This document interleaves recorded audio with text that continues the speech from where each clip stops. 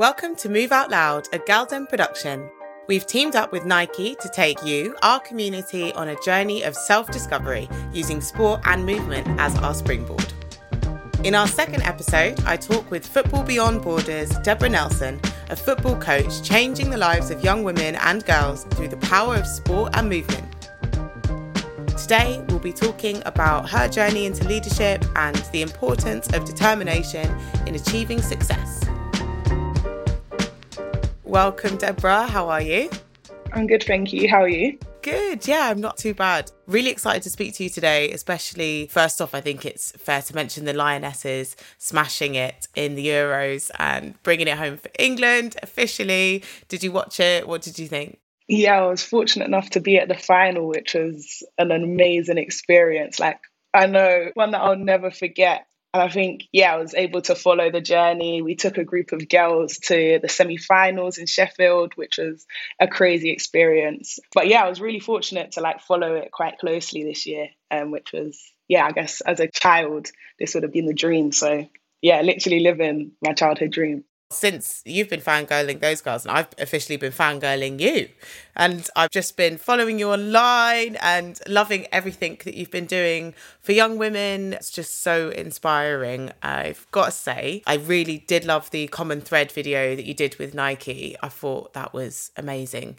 It was obviously seemed like it would have been really lovely for you to meet other young women doing similar things, even across the globe. How was that? Yeah, that was another crazy experience that I think, I was 18 or 17 at the time. And I think for me, just seeing other young women doing the same, pioneering, trying to just change the face of the game globally was really, really powerful, because I feel like sometimes you get caught up and feel like you are the only one that's trying to improve the game, or you're like, oh, but me by myself, I can't do enough.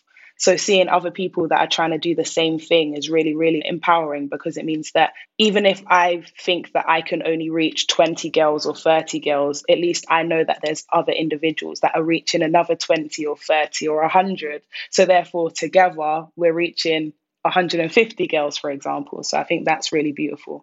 Yeah, 100%. Sometimes it can be lonely. And when you know that you've got a little entourage going on around the world of everyone trying the same thing, that's so helpful.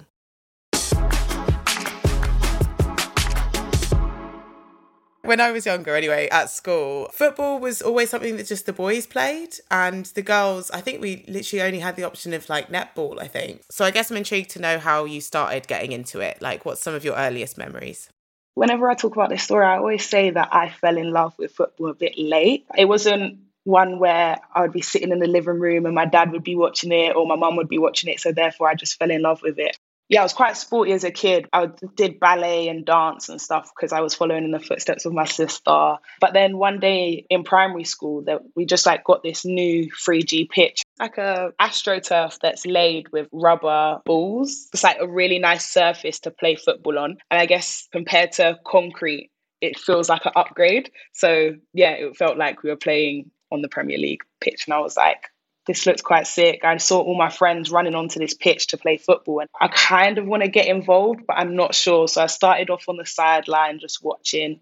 And then after I was like, I'm just going to go for it. And I just started playing in primary school, really at break and lunchtime just to pass time.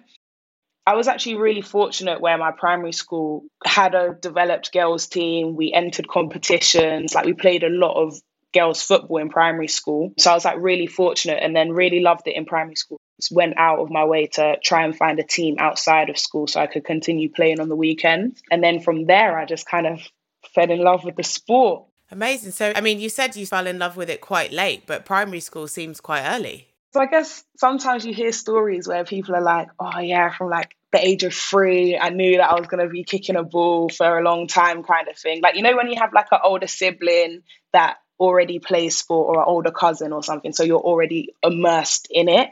I didn't have that. So that's why I say it was a little late. But really and truly, it wasn't. It's never too late to fall in love with a sport, to be honest. So you're falling in love with it, you say, but what do you love the most about it? Can you sort of pinpoint it down to a couple of things? I think the thing that has kept me in love with the sport is just the community. I think there's just such a beautiful community around the game. No matter what kind of element of football you're in, if whether it's playing, coaching, being a pundit, like you're just surrounded and constantly building relationships, which is something that I really love. I think, yeah, some of the relationships that I have and hold dearest to my heart right now I've made through football. That's beautiful. I can really see that in Football Beyond Borders and the concept behind that. I can really see like community that you're building there. I'm really eager to hear your path into coaching and working with Football Beyond Borders over the years. Can you just tell me a little bit about that? So I was actually a participant. I was the first ever girl to be on the programme with Football Beyond Borders. So yeah, I was at secondary school and Football Beyond Borders was working with the age group 2 years above me. And I remember going to my teacher and I was like, I want to be on this programme. Like, you have to bring this in for my year group. Like, I don't really care what the money's saying, like just make it happen kind of thing. And then, yeah, they came into the school and they sat us down and they were like, so this is what the program is. Do you want to be involved? And then I remember I was the only girl that turned up to the first session. I remember it was a bit hard because the boys weren't really willing to like pass to me. They weren't really open to me being on the pitch because they kind of felt like it was their time to be on the pitch and they wanted to have it as like a boys' space and just play football. They also didn't believe that I was good enough, stuff like that. So it was a bit difficult because I constantly had to like fight to get the ball or fight to just feel a part of this community. But the coaches were really supportive. They constantly kept on encouraging me to come back week after week. I remember I was going home and I was like, Mom, I'm done. Like, I'm never doing this again. But then somehow I'd turn back up the next week. And then, yeah, I guess so I was part of that program for 3 years. I really loved it. And then obviously throughout that, the coaches were amazing. I built really strong relationships with them where they were just supporting me in school, football, life, just really trying to develop me as a person and a human. And then I was just built a really strong attachment to the charity and then asked if I could volunteer because they started working with a girls group 3 years younger than me. So I started volunteering for 2 years. And then when I reached sixth form, I started working part-time for them. And I was going into other schools to help develop the girls program, which is a really big passion project of mine. So, yeah. Going back to how you were at school, obviously you're saying that you were volunteering at the same time. So how were you finding school life? Was it fun? Was it hard? Like, what kind of student were you when you were back at school and not with Football Beyond Borders? I think I was a good kid. I think I was good at school. I was quite smart with it. So like early days, I built really strong relationships with my teachers so that like, yeah, when I was having a little moment, we had a good relationship so that we were always able to communicate and have conversations when maybe I was in the wrong or when I felt like they were in the wrong. So early days, I'd say like year 7, year 8, all things were green. The grass was green. Couldn't have been greener. Like, it was great. I really enjoyed my early days of secondary school. And then towards year 9, year 10, I experienced a breakdown in my home, which like really affected me and affected like my response to authoritative figures. So when I was going back into school, I was like quite defiant and like really struggled with authority, which then led me into like breaking down or losing some relationships with teachers, which like made it really difficult. And I also spent quite a lot of time off school due to mental health. So I feel like the latter part of my secondary years were quite difficult. With working with Football Beyond Borders, I've learned so much around persistent absences and like the rates of teenage girls getting excluded compared to boys. And I've really used that to look at myself and my own journey in school. And like now I'm starting to understand at different moments how the science or the education or like, yeah, how things have started to answer to why that happened in my journey, which I think is quite interesting. So I was just saying the experiences that you had at Football Beyond Borders having such an impact on your life. Do you see similar things in your students now? Is it helping them in day to day and in football and school and everything? Yeah, I saw the impact that they had on my life. Just the relationships and the security that you find in those relationships where these adults will sit down with you for 30 minutes and literally just let you talk to them without being interrupted, without that feeling of judgment. There's just a real safety net. For me, I found that so useful because I was like, one, I struggle with authority, so I don't feel too comfortable going to my teachers to have those awkward conversations. And two, like yeah, you're using my passion to communicate with me, which was football, which I found was like so bizarre. But now I understand it so much more. Like the transferable skills that you can learn on a football pitch that you can then take into your life, into school. Yeah, that's so helpful, especially at that young age. And when you were talking about those transferable skills that you've got from football and to take into normal life, I'd love to hear a bit about what you feel like those are. Is there anything that you can put a finger on? Because it's a really lovely idea that you can bring it outside and use it to help you be a better person, I suppose. The ability to build relationships, the ability to like self-regulate. I think as a young person, I had like a lot of pent up anger, or like sometimes I wasn't able to control my emotions. And I think football is like literally the safest place to just manage your emotions, because, or sport in general, like I was always conscious that I wasn't able to show my frustration or my sadness, for example. But I think on the football pitch, you kind of get a pass to be angry or to be sad, because like you can just be like, oh, well, I didn't get that tackle. Or maybe you get injured and you can be upset and stuff like that. So I think for me, I really learned that I could like, yeah, regulate my emotions through football, but learned how to regulate my emotions, but in the safety net of football and with the safety of coaches around me, which then allowed me to go into school and understand that, yeah, sometimes I do have to regulate my emotions. I can't be angry all the time, or I can't be upset all the time. Like I can be extremely happy and stuff like that.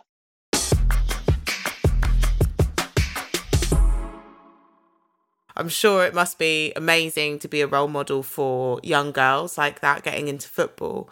I was wondering if you see some of the challenges that they're struggling with, that you've struggled with. What's your strategy in kind of empowering them, I suppose? One of the ones that I've recognized recently, which is like one that always hurts me the most, young girls, especially being like so self-conscious about what they look like when they're playing football and being comfortable in their skin. I think that one is one that like sits close to my heart, because yeah, when I was playing football, I was often the only black girl on the team, was extremely tall, extremely loud, and like was often really self-conscious about the image that I was portraying and how people were perceiving me. And I think, yeah, some young girls are really self-conscious about body image and how they look. Me and one of my colleagues, Salon, we've had like some really difficult conversations with young girls who are saying that they aren't eating, or like because they're just really self-conscious about what they look like. And I think for me, just creating safe spaces for girls to believe that they can be comfortable in their skin and they don't have to look a specific way in order to play sport or to just be comfortable in their skin in general. Sometimes, yeah, we gain attention when we're in the cages in schools, for example, running our sessions, and boys will often come up and be like, oh, I want to play, miss, can I play, or can I watch? And I always make an active effort to ask the girls on how they feel about the boys watching or being around the cage, because I know that some girls don't feel comfortable about it, and often boys might make comments around, oh, she should have scored that goal, or she can't kick the ball properly. And I think those comments can be really detrimental to a girl's longevity in the sport. So for me, when boys do approach me asking those questions, I think it's really important, or I find it really important, that I explain to them that the journey of women's football, so they understand the knowledge, but also the understanding that their friends or their peers in their year group, the girls, might not feel comfortable, and explaining to them why they might not feel comfortable. And I think those conversations have often always gone down really well, which I think is really, really nice, because then the boys turn around and they go, oh, okay, I understand. I remember I had a really positive conversation with one young man, and he was like, that makes so much sense, because sometimes I don't see all the girls taking part in our PE lessons. And I was like, oh, that's really interesting.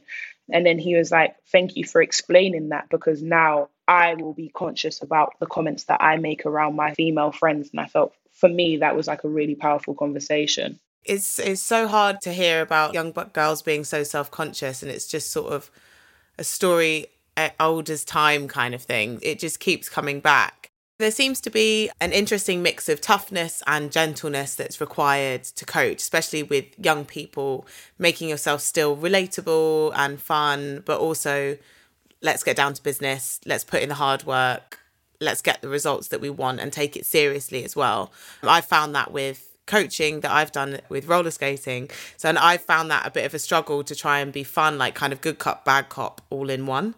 Do you find that hard, or is everyone in the same headspace? How have you found that? I've always found that really difficult as well. Yeah, especially being a young person and the charity being based in schools. I feel like it was always a difficult journey for me because when I was volunteering, for example, or when I was starting to work part time, I was 18, 17. So I was actually only 4 years older than the young people that I was coaching. I think you have to start early and you have to show the two parts of you early because a young person will start building an understanding of who you are. And then if you randomly just are tough on them one day, they'll just be like, what? You weren't like this before. And then your relationship is tarnished. And then it's really difficult to build it up again. So I think now when I walk into a school, I'm kind of open with them. I just have that conversation. I'm like, guys, I will be bubbly Debra, but we do have to set some boundaries and you do have to understand and we both have to show an equal level of respect for one another. And if that boundary is overstepped, I will have to switch out of bubbly Debra and I will have to have that awkward conversation with you. And I think, yeah, I've learned that if I'm open and I have that conversation with them early, they are really receptive to it. So yeah, I guess that's my approach and my coaching philosophy. Is that something that you say that you've had to teach yourself over time, or did you have a role model that you watched their coaching style and then sort of like blended that into your own thing? I think it was a real mixture. I recognized that I needed to have a correct balance of both by myself because I was like, this isn't working. Like they just, yeah, young people are just like, if I come in and I have to have an awkward conversation with them, they're just not receptive because they're like, this shouldn't be coming from you kind of thing. I remember during my time at sixth form, I would like spend some time after school and I would go and just watch other project leads in their schools, in their sessions. So every Friday, I would go down to a school in South London and watch a boys group. Then I would go into another school and watch a girls group. And I was just trying to learn constantly. I wasn't watching the young people. Like, obviously, I was enjoying being amongst them, but I was just focusing on the coach and how they were delivering the session and how they would approach conversations with different young people. And I think that's really how I learned, or how I developed my own approach to having the balance of toughness and fun. That's so amazing. I can see so much like determination and motivation within you, which has obviously got you to where you are and going to take you to amazing places. And that determination is sort of like what I wanted to explore today. And I wanted to know what you thought about determination. I looked it up in the dictionary and it actually defines it as a fixed intention or resolution. I don't know whether that quite sat with me because I personally think of determination, like many things, is pretty fluid and it changes all the time. Sometimes I can feel so dead set on one goal and then you end up going in a completely different direction, but you've got the same amount of determination as you did when you started. So I just wanted to know whether you had any things that have changed like that over time, or if you always felt like you had a specific goal and you've been determined to get there. Yeah, I'll be so real. That definition is so mind-boggling. I was like, oh, I don't even know if I really connect with that definition. So I guess my determination is really just born in trying to connect and build as many relationships as possible, trying to, in some way, little or big, have an impact on young people's lives. And also just a personal goal of just really trying to make my family proud. I never really tried to limit myself by just being like, this is the career path that I want to go down. These are the touch points that I need to meet, because then I feel like you just put an immense amount of pressure on yourself that can become really damaging. I remember I saw that when I was like going through my exams in school, for example. I was like, I saw it in my friends, for example. They were like, I want to get this grade. And in order to get that grade, I need to do this amount of mock tests. I need to hit this grade at this point. And I just remember they just became kind of robots and they just like were just constant. And then if they didn't achieve it, the frustration, anger that they had for themselves and like the heartbreak that they went through. I was just like, I don't, one, want my friends to go through that. And two, I don't want that for myself. So therefore, with like career aspirations and my idea of determination, I always really try and keep it free flowing and just be like, if I achieve something sick, that's great. But if not, it's also fine. But as long as I'm constantly working to improve myself mentally, physically, then I'm happy. That's an amazing determination booster. It's been so inspiring talking to you today and hearing everything that you're working on and working towards. And I just have a couple of questions to end our session with today. Firstly, what are you doing today that you in 20 years will be thankful for? Oh, what a question. I am working with an army of individuals that are growing and nurturing a community of young people that are going to go on and smash everything that they put their minds to. I think there's an army of organizations and amazing human beings that are spending time and building relationships with young people that is allowing them to feel empowered enough to believe that they can become the next Prime Minister, the next Nikita Paris, the next captain of the England Lionesses. Like, I think that is what I'm extremely thankful for. I can't wait to be 36 and seeing young people that I was working with 20 years ago doing amazing things in the world. So that's what I am very grateful for. And I'm also grateful for taking time to nurture myself and understand who I am and what my identity consists of. Not even in 20 years' time, already thankful for. That's amazing. My next question is, have you got 3 tips for those starting out on their sports journey? My first top tip would be, it's probably a little bit biased because obviously football is a team sport. And I would say find a community of individuals that have a passion for the same sport as you and just start building a relationship with them. I think that was how I got into playing football. It was through relationships and friendships. I think my other top tip, which is really hard to do, it's easier said than done, but forget about all the haters and just like throw yourself into it. Like, just take the leap of faith and just go. And then my final top tip would be, don't put any expectations on yourself, because then I feel like you feel a pressure to meet a certain expectation of like performance. If you're scared about not being the best, just don't put any expectations on yourself and just go for it. And my last question is, how do you define success? Success is personal. I don't think it is one size fits all. I think success for me is really and truly just happiness. Happiness for myself, happiness for my community, the people around me. And I guess, just comfort that you've achieved something. Thank you so much. Honestly, it's been so lovely to speak to you. I'm just so inspired by you.